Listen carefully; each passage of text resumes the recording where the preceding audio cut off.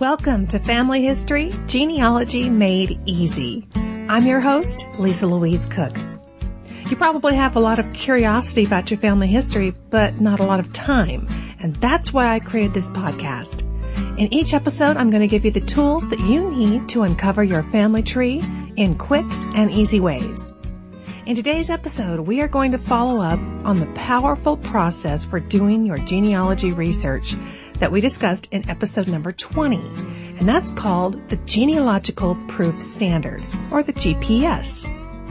The GPS process has been used for years by professional genealogists to ensure the quality, accuracy, and success of their research. And now you can use it too. This is the ideal time to start because it may save you from going back and having to redo some of your hard work later down the road. As you'll recall from episode 20, we got an overview of the GPS from Mark Tucker of the Think Genealogy blog. There are 6 steps on the process map. There's 5 steps of the GPS.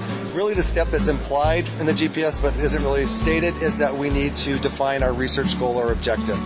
Then you follow the GPS. It says that you need to search in reliable sources. Then the next step of the GPS is that you're going to go ahead and cite your sources. Then we need to go into an analysis mode and we say, okay, this source is original derivative. We talked about that briefly before. This piece of information was from a primary informant, like a participant or an eyewitness. Somebody who was really there. Right, or secondary. It was passed on from somebody else. And if we can't come up with a good answer, we need to go out and find some more sources until we can get all those conflicts resolved. And then we can write a conclusion. It's our conclusion at that point in time, and we can move on to something else. But if we find another piece of information, maybe we can open that case back up again and say, well, this strengthens this case, or actually this draws into question my previous conclusion. Well, in today's episode, I'm going to help you put these ideas into concrete action. And I have a downloadable free tool that will help you do the job. But first, we're going to head to the mailbox.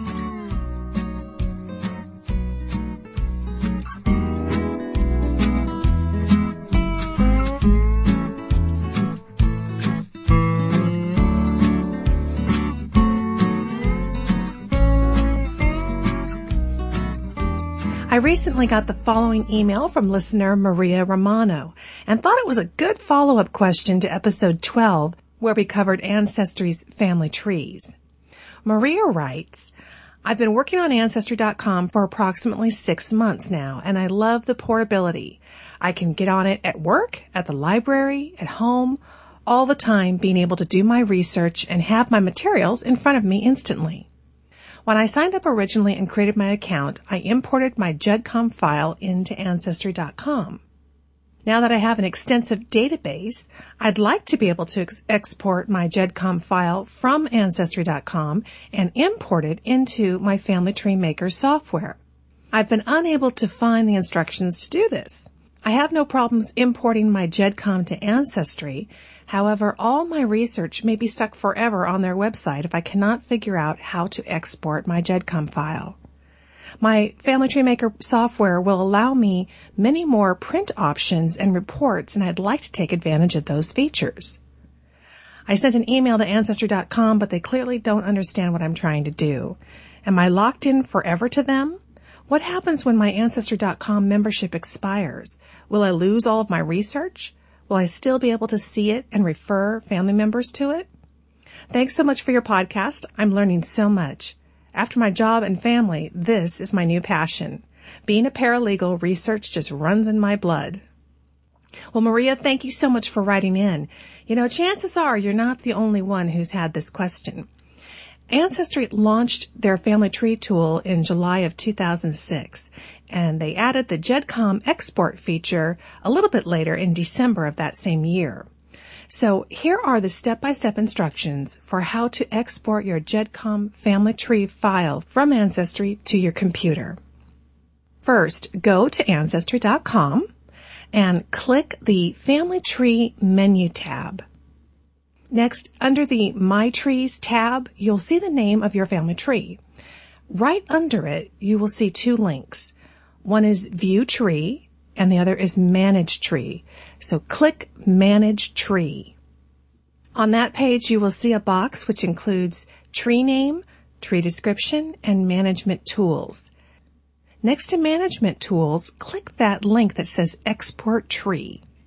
The system will ask you if you're sure that you want to export your tree, saying that it will take some time. Just click OK, and it should walk you through the process from there to save it onto your hard drive.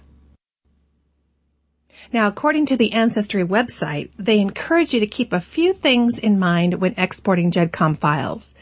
The export includes all relationships, facts, events, notes, sources, citations, repositories, and attached records. And that's all terrific.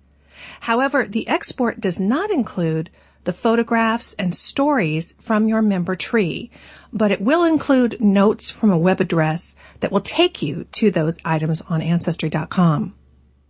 And even if you don't want to work on your family tree on your personal computer with a software program, I still think it's a really good idea to occasionally export your GEDCOM file, since even Ancestry could have system problems. And ultimately, the data does belong to you. You know, a good rule of thumb is that you can never have too many backups. Well, thanks so much for writing, Maria. Great question. Okay, well, coming up next, I'm going to give you a free tool that's going to help you implement the GPS process in your research just like the pros.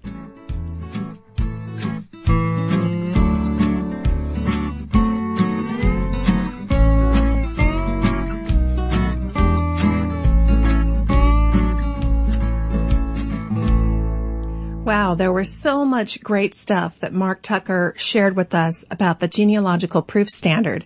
And after listening to episode 20, you may have been wondering, yeah, but how do I start? And how in the world do I keep track of all these steps that I'm taking with this research process? By now, you have probably tried to track down some information that didn't just pop up with the first search that you did on the internet, but rather took some digging and perhaps some visits to your local family history center, public library, or archive.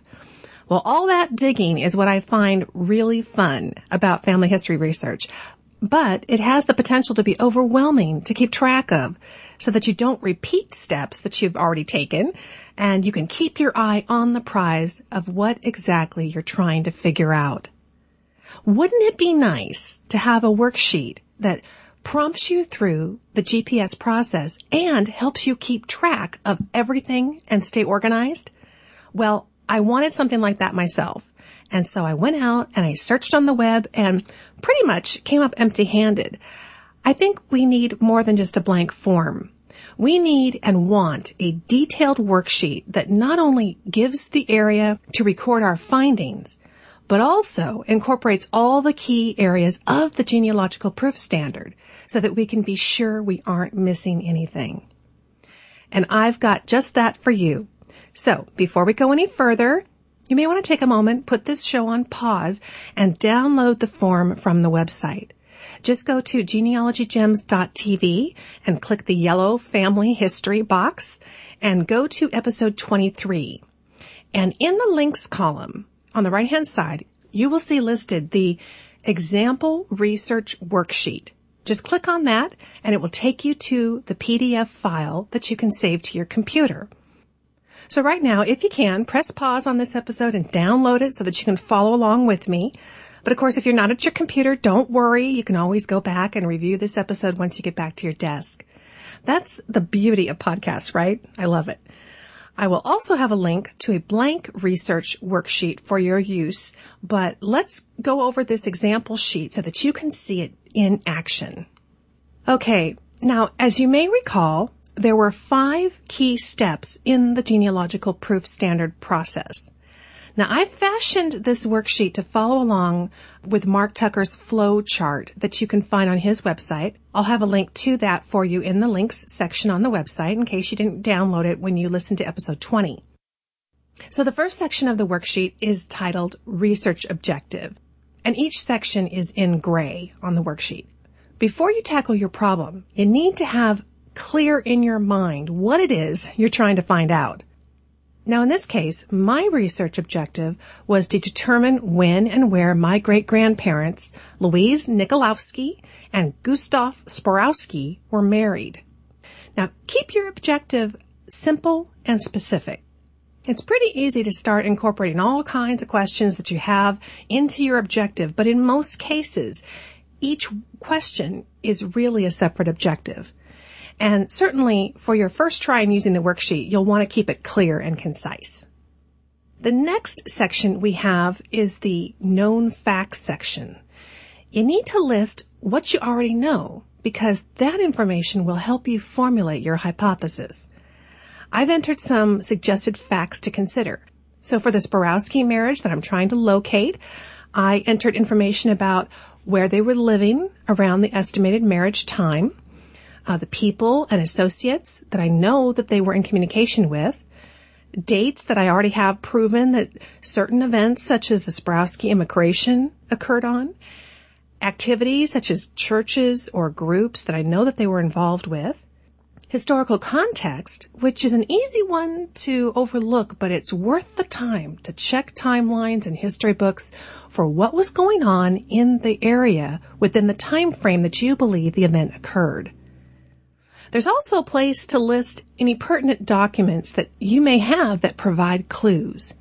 And in the case of trying to locate this marriage record, I added the category of births because I have confirmed the date and location of the eldest child's birth, and that gives me more parameters to work within.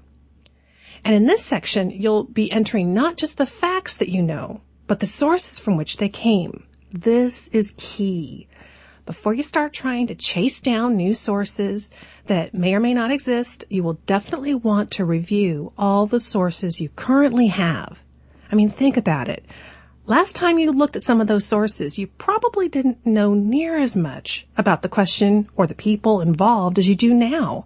And that means by taking the time to review each source, you may spot something important that you missed the first time around. So this section is helping you analyze what you already know, and it prompts you to do that all-important review before you move on. Now, I know you're getting anxious to get started researching, but there is another step in the process, and that is captured here on the worksheet. We need to formulate a hypothesis based on all these known factors that you've collected. In my case, I actually had two decent hypotheses based on the known facts.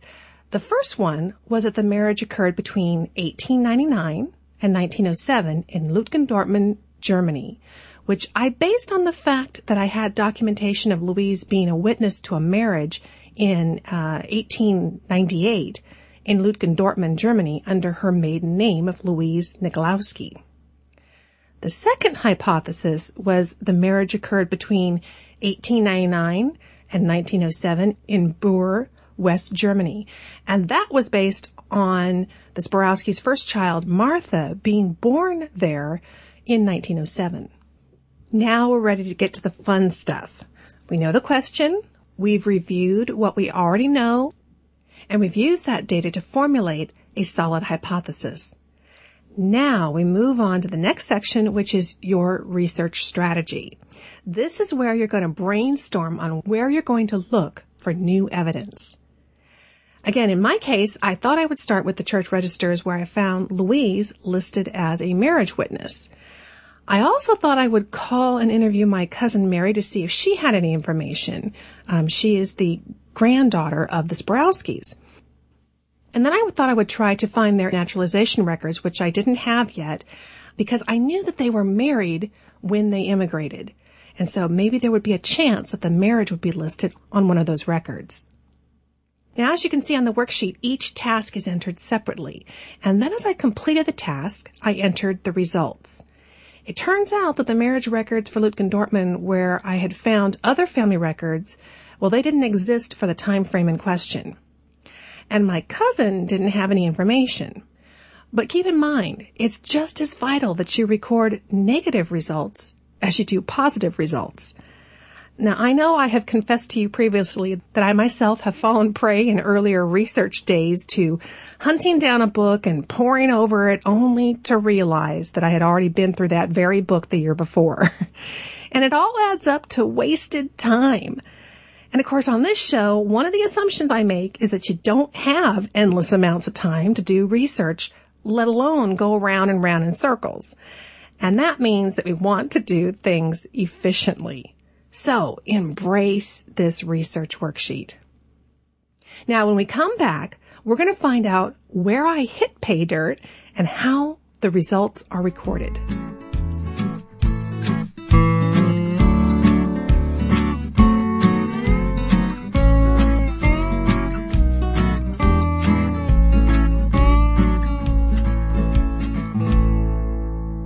We're back, and I'm your host, Lisa Louise Cook, and you're listening to Family History Genealogy Made Easy.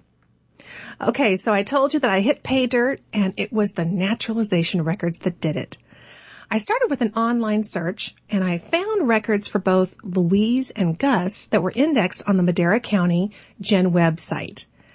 I then went to the Madera County Courthouse and was given the opportunity to turn the pages of the huge old weathered naturalization book until I found the original pages signed by my great-grandparents. It was such a thrill to see and touch those pages that they signed so many years ago. As much as I love online research, there is really something special about being in the actual location where they took their oath of citizenship and have the chance to work with the book personally. I highly recommend it. So as you can see on the example research worksheet, I filled in the source type and the source citation that includes the date the records were filed, the location, the file number, and the website where I found the indexes online. You never know when you might need to go back and take another look as new information comes to light. And that's really what proper source citation is about. It leaves an accurate map for yourself and anyone else who comes along behind you so that the same exact trail can be retraced and the sources re-examined at any time. I mean, think of the role that source examination played early in this process. You just have to bank on the fact that down the road another problem will need solving, and you'll be really thankful that you can easily retrace your steps and re-examine those important records. You know what the real estate agents say, location, location, location. Well, as a genealogist, our mantra should be documentation, documentation, documentation. And of course, the final section is final conclusion. If through your research steps you were not able to prove a hypothesis or answer your research question, then you would start a new worksheet and repeat the process.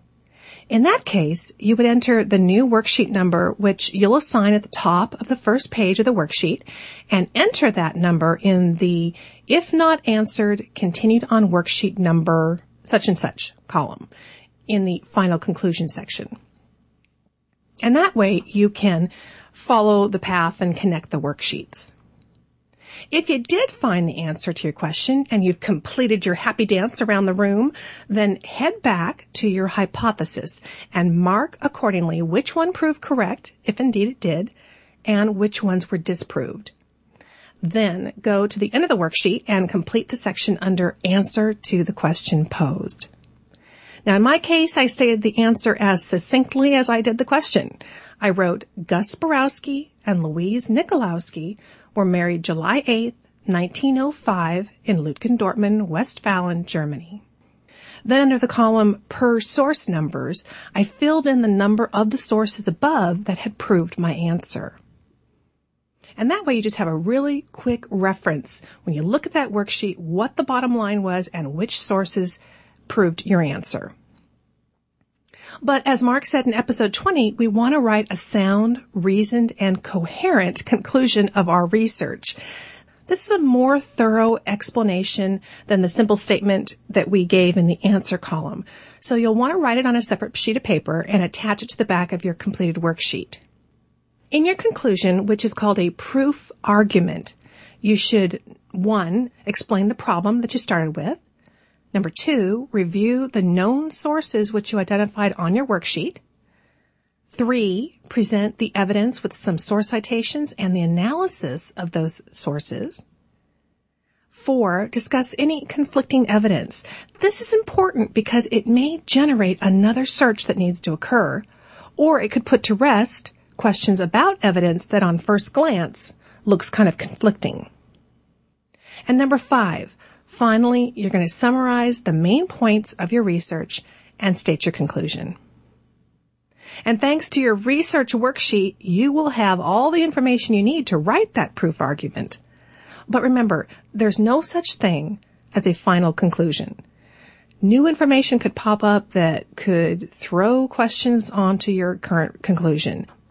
But at least if that does happen, your research process has been documented so that you'll be able to jump on it quicker and better informed and hopefully come to another solid conclusion. And wouldn't that be nice? So there you have it, a tool that is free to use and one that will hopefully set you free from chasing your own tail, so to speak. With the research worksheet, you're going to have your research strategy laid out and you'll be able to put it down when time runs out. And the next time you pick it up again, you'll know exactly where you left off. And wouldn't that be nice? You'll also have a comprehensive record of your research that will serve you well for years to come. And finally, you'll be able to rest in the knowledge that your research follows the GPS process. And that means it's solid research that you can be proud to share and hand down to future generations. And that is a wonderful legacy indeed. Oh, but one more thing, and you thought we were through. I have another trusty form that I use quite often, and I want to share that with you too. Remember that telephone interview that I had to make to my cousin Mary for my research?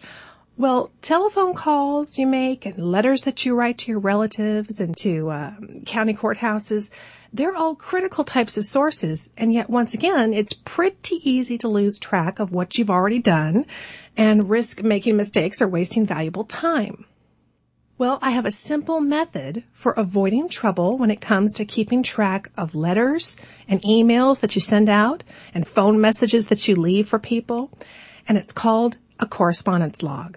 You know, some inquiries can take quite a long time to be answered, and if you're like me, you may very well have forgotten what it was you asked them by the time you receive the reply. So a correspondence log is a key tool that you'll need in your genealogy tool belt. I like to keep a separate correspondence log for each year. I keep them in a folder called Correspondence on my computer hard drive. Then I create a folder for each year within the correspondence folder. And I file not only the appropriate correspondence log there, but also copies of all the letters and emails that I sent out. You can also print out your correspondence log and have it for each research project. Just staple it to the back, and that way you'll have a record of what it was you did and who you contacted. I can't tell you how many times I was so glad to have that kind of backup. So to download a copy of the correspondence log, again, head to the show notes for this episode, and you will find a link to it in the links column on the page for episode 23.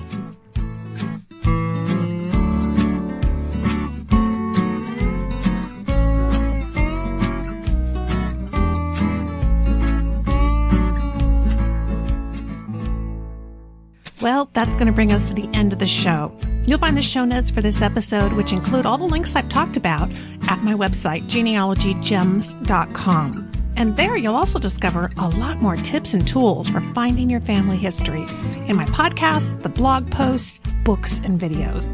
Become a Genealogy Gems premium member, and you're also going to get access to exclusive content like my full-length video classes and the premium podcast episodes. We have a new one of those coming out every month.